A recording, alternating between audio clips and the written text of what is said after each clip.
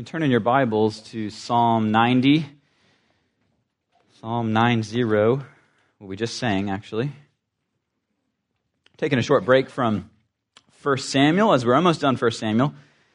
But we have been, on our Communion Sundays, doing a meditation on a psalm.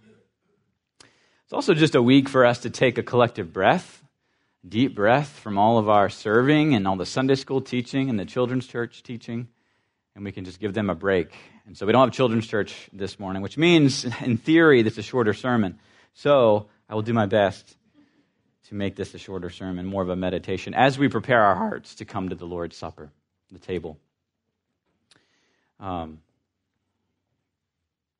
Psalm 90 is where we're going to be this morning, looking at a prayer of Moses, one of the few that aren't David's psalms, but it's listed as a prayer of Moses. The man of God is the heading. So if you're able, please stand for the reading of God's Word. This is God's Word. A prayer of Moses, the man of God. Lord, you have been our dwelling place in all generations. Before the mountains were brought forth, or ever you had formed the earth and the world, from everlasting to everlasting, you are God. You return man to dust and say, "Return, O children of man. For 1,000 years in your sight are but as yesterday when it is past, or as a watch in the night. You sweep them away as with a flood. They are like a dream, like grass that is renewed in the morning. In the morning it flourishes and is renewed, and in the evening it fades and withers.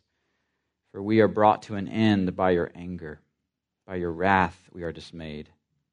You have set our iniquities before you, our secret sins in the light of your presence. For all our days pass away under your wrath, and we bring our years to an end like a sigh. The years of our life are 70, or even by reason of strength 80, yet their span is but toil and trouble, and they are soon gone, and we fly away. Who considers the power of your anger and your wrath according to the fear of you? So teach us to number our days, that we may get a heart of wisdom. Return, O Lord. How long? Have pity on your servants. Satisfy us in the morning with your steadfast love, that we may rejoice and be glad all our days. Make us glad for as many days as you have afflicted us, and for as many years as we have seen evil. Let your work be shown to your servants, and your glorious power to their children.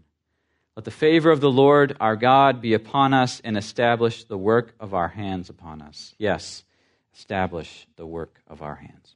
This is God's word. You may be seated. Would you pray with me? Father, we come before you this morning, needing your mercy, needing to hear your word. So, Father, open our ears, open our hearts to receive it with humility. May we be placed under the word as we study it and hear it. Father, change us into obedient, satisfied followers of you. In Jesus' name, amen. Well, for me, high school was sort of a wilderness journey. I was a freshman going into a brand new school, leaving public school, going to a private school, didn't know anybody as a freshman. And I went early that summer to school because we were training for soccer.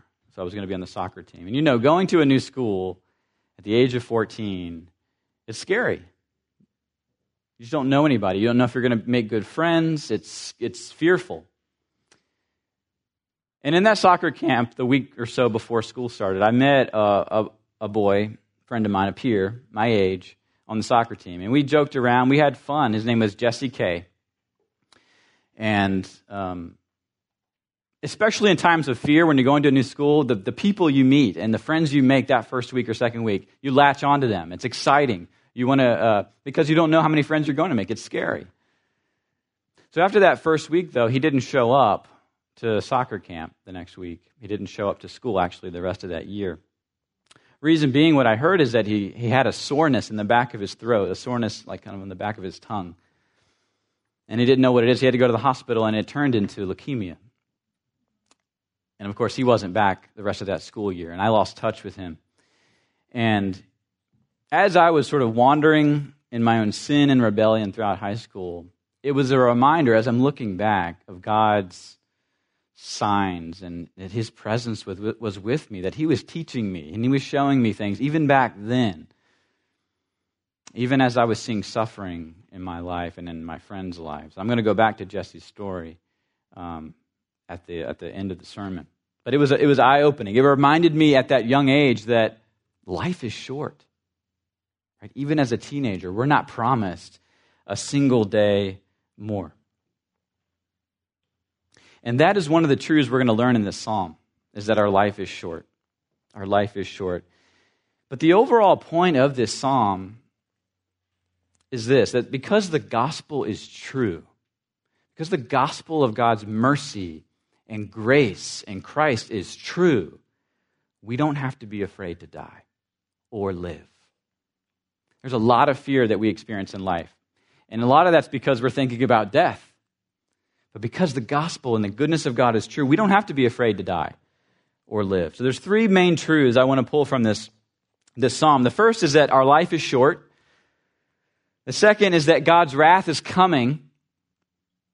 And third, God's love is here, right now. His love is here. Let's begin with the first idea that our life is short. And look at verses 1 through 6 as we unpack this.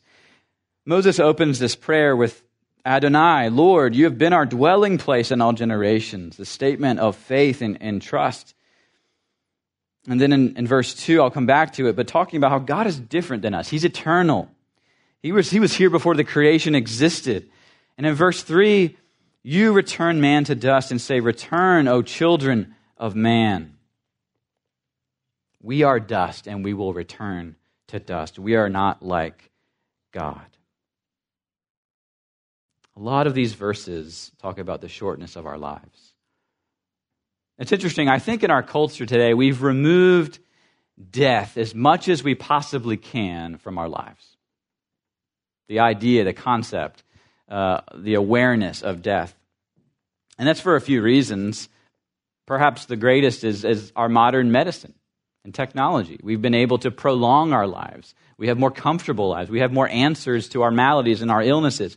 If you lived 100, 200 years ago, you would have been surrounded by death. You wouldn't have lived as long. You would have seen more children die. You would have seen people die more in their 40s and 50s. So modern medicine has removed us from death. Also, just our modern sensibilities. One example of that is how many new churches do you see built with cemeteries around it? Right? Not many. Right? We don't have plans here at Hope to build a cemetery around our building.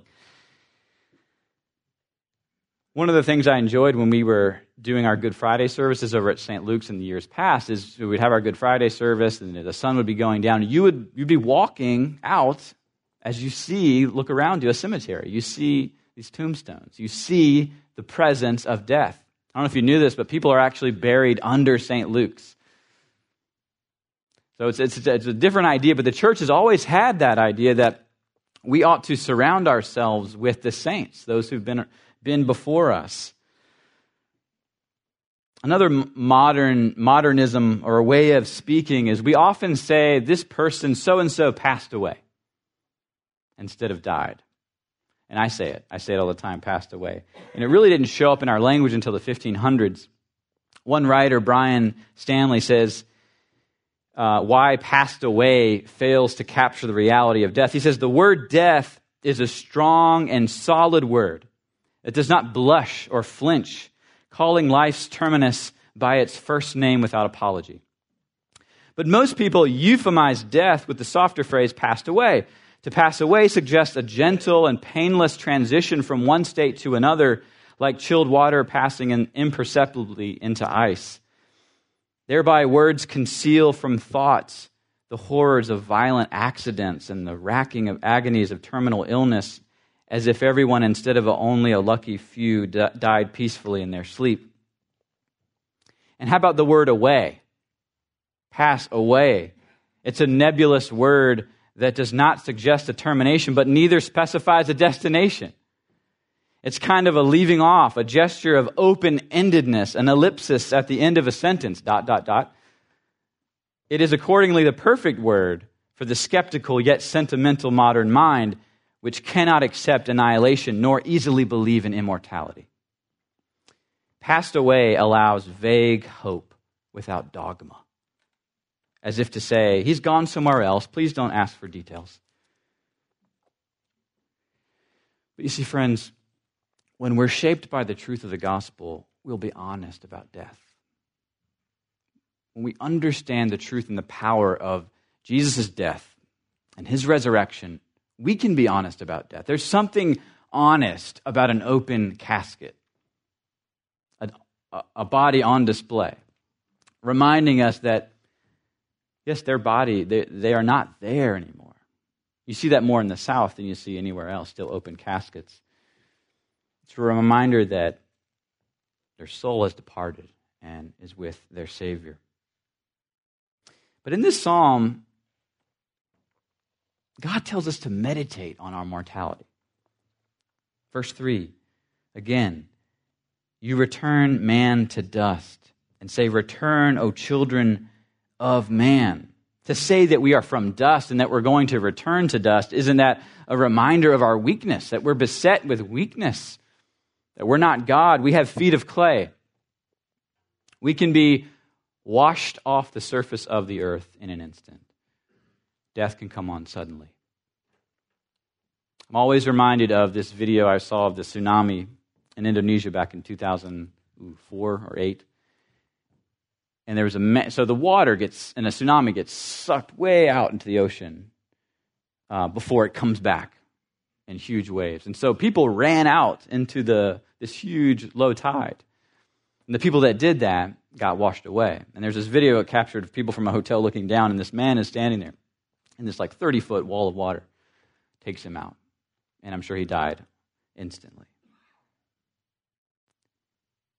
We are from dust, and we return to dust.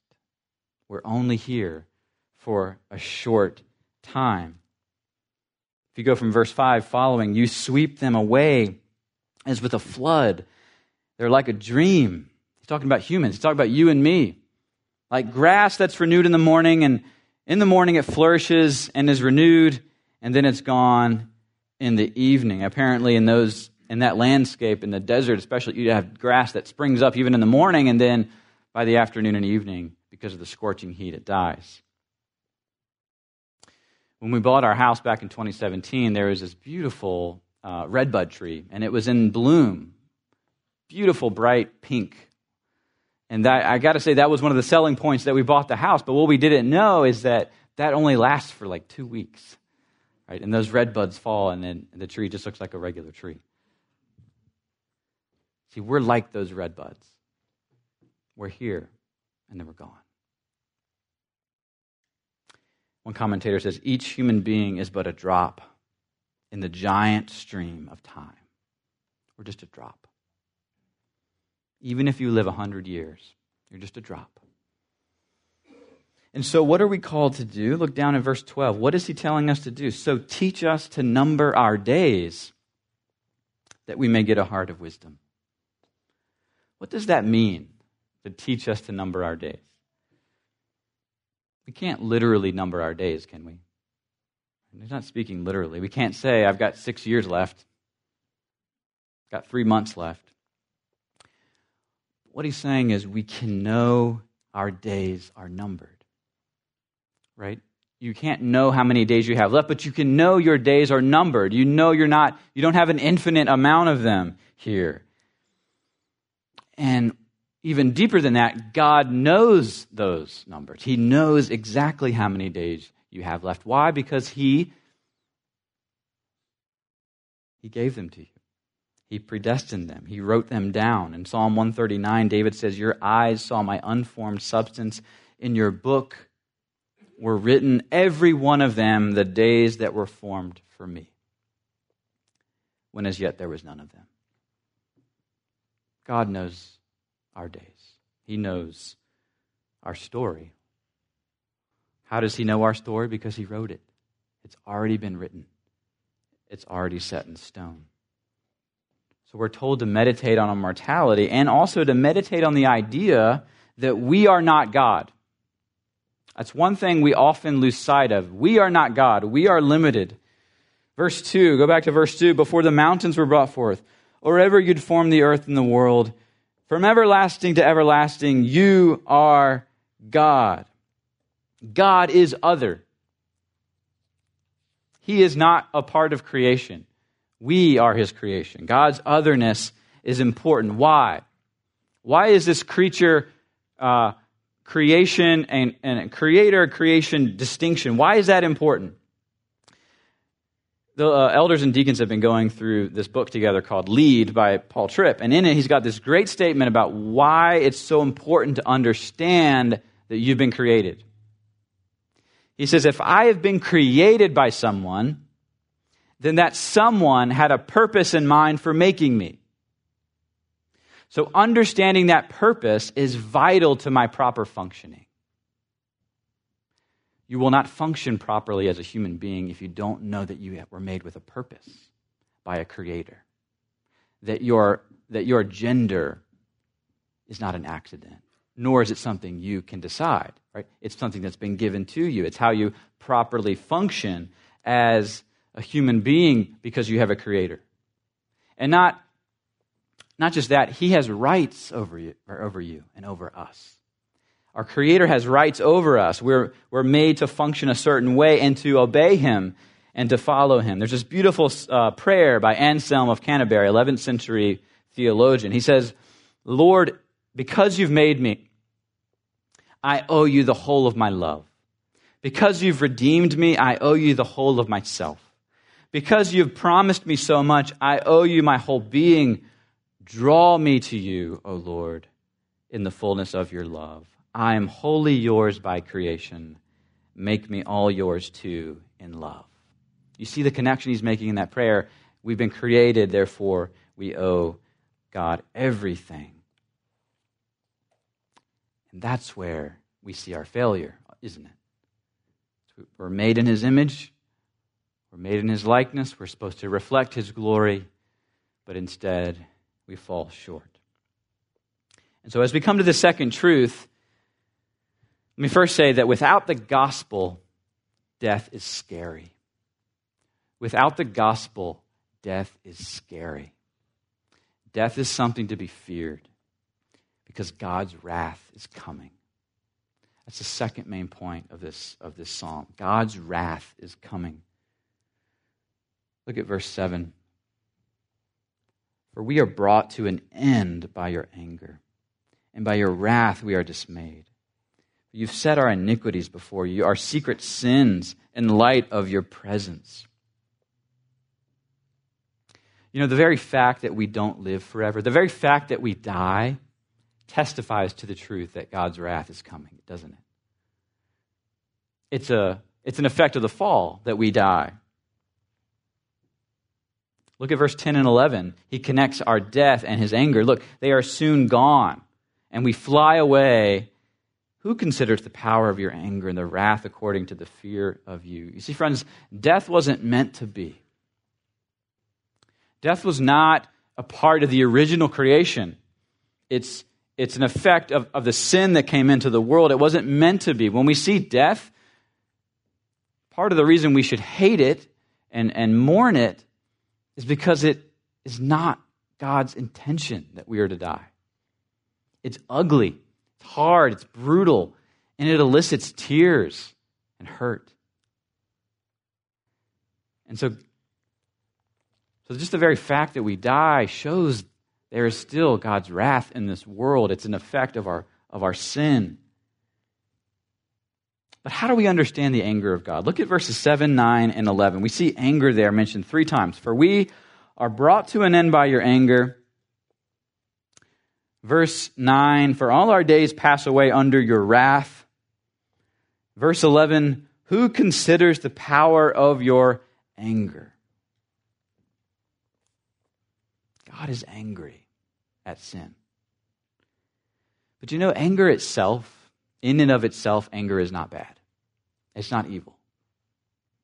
In fact, it's a legitimate emotion that flows from love and justice. Right? When you see your wife, your husband, your children, their lives threatened, doesn't that make you angry? That's a good response. G.K. Chesterton wrote, "The true soldier fights not because he hates what is in front of him, but because he loves what is behind him."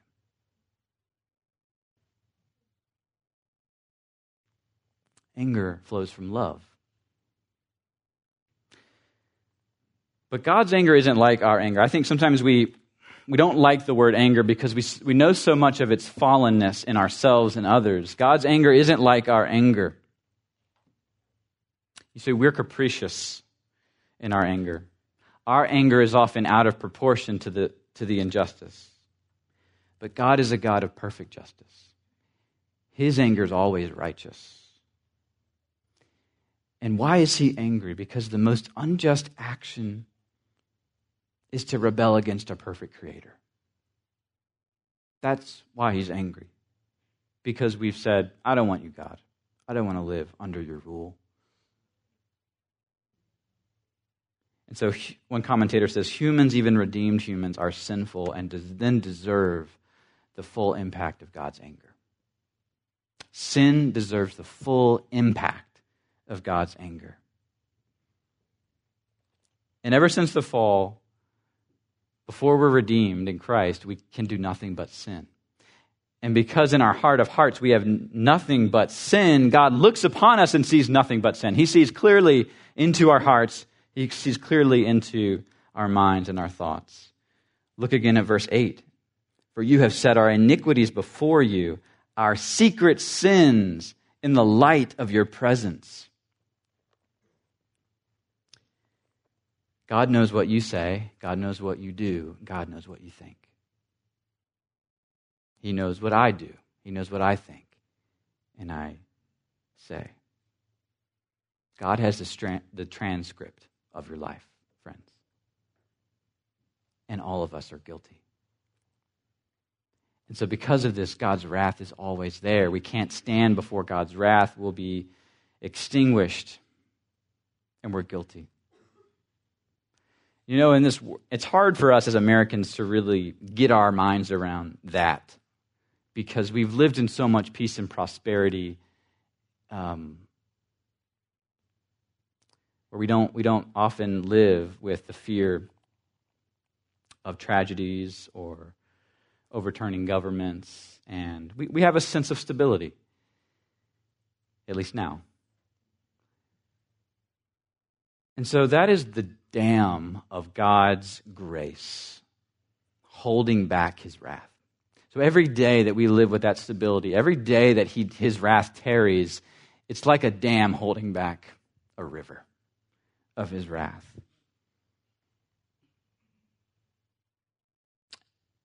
But he's holding it back. Why? Because our only hope lies in his favor. If we can't hope in his wrath, if we can't stand before him because he's angry, because we're sinners, our only hope is in his favor. Our only hope is on the off chance that God is merciful. And that is what Moses appeals to in the end. Look at verse 13. "Return, O Lord, how long? Have pity on your servants." We're under his wrath, so we must appeal to his mercy. You know the greatest display of God's wrath in the Bible? The greatest display of God's wrath wasn't the flood. It wasn't the plagues on Egypt and crossing of the Red Sea and drowning all the Egyptians. It wasn't God's people entering the promised land and taking out all the nations. The greatest display of God's wrath is shown in God's greatest act of love. The greatest display of God's wrath is the cross. That is where the most amount of his anger was poured out in one place and one time was on his son, which was also his greatest act of love, because it's the place of our salvation, where Jesus took on our sin and was punished for it. That is the only means. That's the only basis that we can come to God. Because if you trust in Jesus, there is no more wrath left for you. So we turn from God's wrath is coming to God's love is here. Verse 13 and following, we see I already said in verse 13, Moses is now coming to God on the basis of mercy. Have pity on your servants. Return, relent, Moses says. Have compassion on us, God. We're sinners, and we only can see your wrath. You know, there's the scene of Moses when he goes up and gets the Ten Commandments, and as he's on his way down, God tells him that Israel's been worshiping a golden calf, right? They didn't take them just a few days before they turned to idolatry. And God says, I'm going to wipe them out, and I'm going to start over with you, Moses. They're gone. I'm going to make a nation out of you, Moses. And what does Moses say? He says this in Exodus 32, turn from your burning anger. Relent from this disaster against your people. Remember Abraham and Isaac and Israel, your servants. And what did God do? He relented from the disaster he had spoken on bringing on his people. See, Moses appealed to his mercy. Stick with this people. Show us your grace. Show us your mercy. Friends, that is the only way we can relate to God now because of our sin. We cannot come to him on the basis of our works. If it's based upon our works, we have only wrath. It has to be based on his mercy. It has to be based on his compassion. And that is the only way we can relate to him. And if we do that, we have a God who's going to give us the blessings we read about in verse 13 and following. That if God's love is here, we have a home. Let's go all the way back to verse 1. What is it that he calls God? Lord, you, Adonai, you have been our dwelling place in all generations. God's our home. It's where we can dwell with him. You think about your own home, how the comforts of home, the place where you can go and relax and be loved. That is what God is saying he is for us. And how does a holy God dwell with an unholy people? Only on the basis of sacrifice, of death.